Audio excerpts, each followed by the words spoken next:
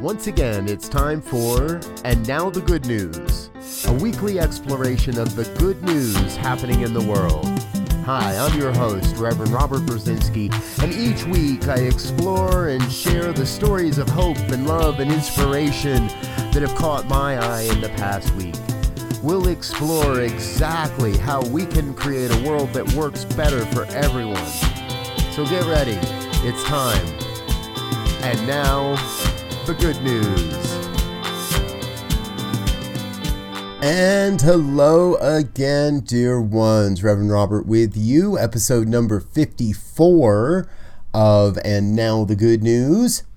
That weekly look at the good news stories that are reminding me we really are creating a world that works for everyone.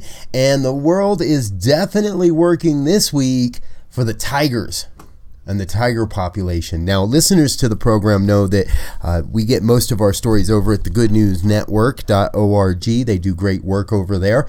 And we've heard a lot of stories in the last several months around animal species making a comeback, doing well in the environment, doing well on the planet. And this was before the virus started spreading. This was happening. It's just become a lot more prevalent, a lot more obvious right now. Today we were talking about the tigers. Now, I didn't know that July 29th was actually International Tiger Day. And on the 29th, there was some news released that there are tigers in Western Thailand, spotted for the first time in 4 years, making a comeback. Tigers are making a comeback there in Western Thailand. And tigers making a comeback across the whole planet, actually. Russia, China, Thailand, and most especially India. And most of the most recent census, there's about 70% of the tigers are located in India. And today, India has over 50 tiger reserves and has close to 3,000 tigers. Now, that's a big change. Back in 1973, they only had 9 tiger reserves. So this was the 10th anniversary of Global Tiger Day, International Tiger Day. I hope you had a chance to celebrate it. If not, it'll come around again next year. And there's a great article here on how the tigers are making a great comeback. And, you know, folks, there's good news happening all over our planet. And one of the big things is the ecological news, things that are happening to bring us back into a state of balance with the planet. This next story comes out of South Africa. 2 women, Santi Gauze, I hope I'm saying that properly, and Ursula van Eck, they co-founded an organization called Sunshine Cleaning, and the idea was to address the plastic population within neighborhoods that are adjacent to rivers and canals, try to keep the plastic from getting to the ocean long before it becomes a problem in the ocean.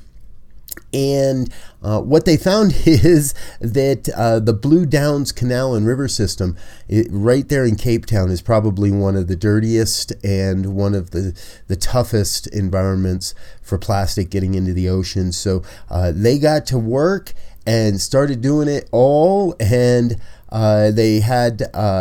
they've partnered up with some other organizations, and they're cleaning up the Blue Downs, getting the plastic out of there. They had a huge cleanup day, even in the midst of the pandemic. Everybody wearing masks, staying socially distanced, and they were able to pull about 26 pounds of plastic from the banks of the canal just in one morning. Pretty amazing. Good work, ladies. Good work, everyone in over there, and getting these rivers cleaned up. Good work, South Africa. All right, on to our next story, and this one takes us to England. This is one of those great stories. A teacher has spent this whole lockdown delivering lunches to his students. So Zane Powells is his name, and he's been preparing 85 lunches every morning. He was afraid his students would struggle to access food when their schools were shut down. He estimates that he's done over 7,500 packed lunches, and that he's probably walked about 7.5 miles a day every day for 17 weeks. Over 600 miles of walking.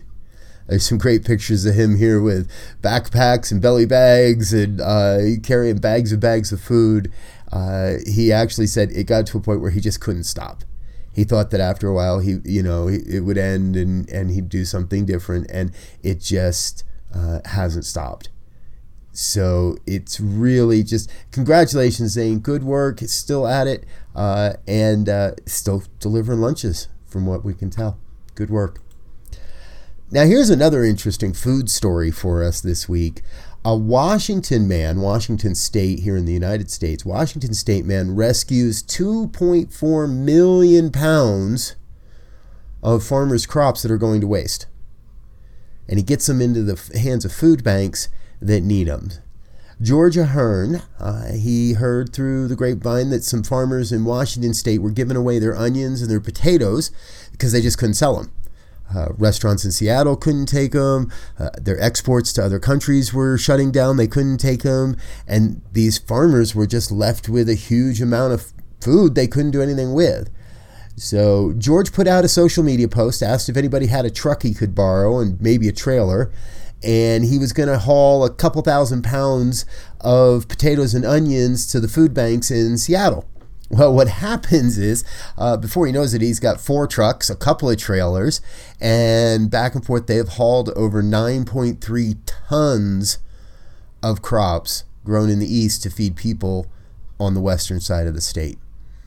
They grew into a nonprofit, as is often happens with these kind of ideas. It's called East West Food Rescue. They've saved over 2.4 million pounds of food from fields. And the interesting part is they've also had to develop how they deliver it, because the food banks can't take just a truckload full of raw potatoes. So they've had boxes donated. Farmers have donated onion bags so that all these things are packaged up properly, and then that way the food banks can take them in. Great work there. I'll make sure to leave links for all of these stories and all the ways you can stay in touch and support these great efforts in the show notes for today's program. And so look there for more links. Here's another great nonprofit story. This one, it's happening in North Carolina, and the group is called Growing Change. And what happened is they took over a decommissioned prison, and they're turning it into a farm and growing food. It's a year-round farming and education center. It solves several problems at once because it brings together young men that are on the edge of the criminal justice system, that are perhaps just been gotten in trouble or are about to get in trouble, and they pair them with wounded veterans who are often jobless, often homeless, and creating a mentor system, and really just wow, lowering the recidivism rate. So flipping these prisoners, there are people that are all, again, on the edge, and giving them an opportunity to do something good and grow food and learn. Wow, what a great idea here. Good work in North Carolina. Good work to Growing Change for all the work they're doing. Really uplifting, inspiring story. And folks, there's always enough and there's always a way. That's part of what this is all about. There's always enough and there's always a way. Even if we can't see it, even if we don't know it, there's enough. There's enough potatoes in the world, in Washington, that everybody can be fed. There's enough food being grown in North Carolina that people can be fed. And, in the Bronx, you're never going to go hungry. This is a great story. The Bronx. Now, when you think of the Bronx, New York City, it's home to 1.4 million people. It's it's the northernmost borough. It's the most racially diverse place in our country, according to the U.S. Census. And it's one of the nicest places in America. Yeah, that's right. Reader's Digest has been running a contest on one of their websites, and you can vote for the nicest places in America. There's 50 finalists, one for each state, so you kind of wander around the map and look at the different ones. And these folks, so in the Bronx, New York, The nicest place in America, one of the top 50, is the Bronx, and it's because of what they're doing to keep everybody fed. It all started back in March. Eliza Abrams Koning pre-ordered 30 pizzas as part of a holiday celebration for the Jewish holiday Purim, and she ordered these at her synagogue.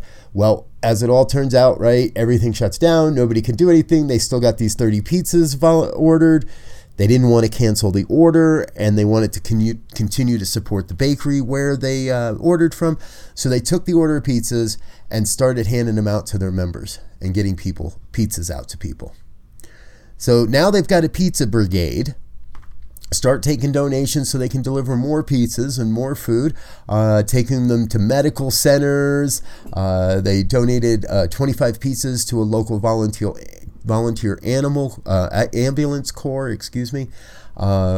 They sent pizzas to the hospitals to feed people that were working, doctors and nurses that are working so hard.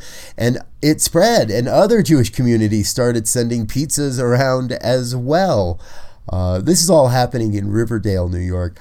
Selma Raven and her partner Sarah Allen started doing some stuff up there as well. All kinds of people getting involved. And what they did is they put a refrigerator outside the restaurant. It's called the Friendly Fridge. The restaurant's called The Last Stop. And they put a friendly fridge out in front of the restaurant, and it is there's a picture here, it's stocked full of food. Take what you need, leave what you have. They clean it, sanitize it every day, and they say that it's being used every day, all the time. Deli owners dropping off sandwiches, fruit vendors dropping off fruit, vegetables. There's some dry goods in there as well, but mostly fruits and vegetables, the kind of stuff people really need. So nobody in the Bronx is going hungry unless they want to. And everybody's being fed. And somehow Bronx is becoming one of the nicest places in America. One pizza, one refrigerator at a time. Kudos, good work out there. Now let's not forget, we are in the midst of a pandemic, and we are in the midst of a great calling for racial justice and social justice in our world and in our country. And this next story really touched my heart. A gentleman got involved in the local Dad's Club, and he started to share how he had been the subject of racial attacks in the past. Maurice Ellis, he's a Jamaican immigrant. His wife, Caroline Ellis, they settled in Canada. This happened up in Ontario. And there's an organization up there called Dad Club London. And it's just dads working together to be dads, to support each other. And in conversations, what happened is that Maurice, or he also goes by Mo, started to share the story of how he had been oppressed, how he had been verbally attacked, and the things that have happened to him. Well, a couple of the members were just like, no, this doesn't happen in our community. And they set about to not only bring more awareness to this, but they also raised money for Mo and his family, made sure that his wife had money to go to college, to pay her tuition, made sure his children had Legos to play with, and made sure that Mo was taken care of as well. There's a great, really heart-touching video here of them. And the big quote, one of the organizers said, "What happened to you doesn't represent this community. We don't stand for that. When you said, 'I guess that's the way the world is,' it broke our hearts, because it can't be that way, and we won't let it. We together stand as a community against racism." Really brought tears to the hearts of, I believe, everyone that got to witness this. Good work for Dad Club London. Congratulations, Maurice.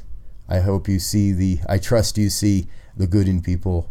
And congratulations to the people of Ontario, Canada. Good work as well. All right. Hey, we always also like to look at the future in this program. And scientists may just have discovered a breakthrough in Alzheimer's research. And what they're doing is they're experimenting with oxytocin and it might just reverse degenerative brain disorders. So Alzheimer's, of course, is a progressive disorder that just attacks the brain.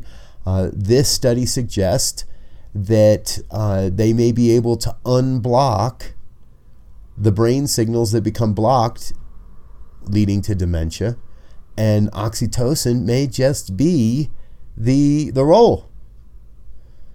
Normally, oxytocin is released by the pituitary gland. It's known for its role in female reproduction system, in inducing feelings of love and happiness. Any woman that's ever induced a pregnancy knows what oxytocin is. Here it is. Now, they call it the love drug. There's a few other things out there known as the love drug as well. Oxytocin, however, really shows some promise in this. Now, it does need some more work. The article's a bit more in-depth. I'll make sure you have links there so that you can take a look at this. There's links to the complete study, too, as well. So you can, if you're the scientific type, you can read into a scientific study here. And this all happened at the Tokyo University of Science is where this is coming from. So good work out there, man. Good work out there, folks. Thank you for being a part of the solution and continuing to do the work to find what it is that's going to support all of us in creating a better life, a better world. All right, our final story today, one of those great stories of friendship and a deep, deep commitment, because it says here, a handshake is a handshake. And those were the words of Tom Cook in Wisconsin after he won a $22 million jackpot playing Powerball.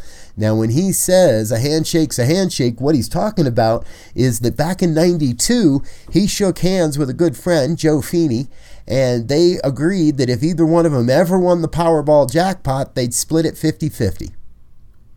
Well, Tom won the Powerball and realized, wow, it's a $22 million jackpot. I think you know where this is going. First call he made was to Joe. Joe said, hey, are you jerking me around here or what? And no, Tom told him, no, this is real. And there's a great picture of him here with both their wives. After taxes, they each get about $6 million. So the prize was 22. Taxes took 10 of that. They each got 6. I think they're both happy, though. They're smiling in the picture. There's a little video clip here as well. And they say that it's going to make for a nice retirement. So congratulations, gentlemen. Tom, good work. A handshake's a handshake. I might want to make that agreement with some of my friends. I don't play the Powerball, but if they do, that might work out for me. I don't know. Anyway, folks, thank you so much for being with us here again today. This is another episode of And Now the Good News. I'm going to go back out and start finding some good news stories to share with you next week. And if you see any good news, please let us know. Drop an email, info@ntmedia.org. That's info@ntmedia.org. Let us know about the good news stories you find, and maybe we'll feature one of those here on our program. Thanks again for being with us. Until next time, go forth and be love.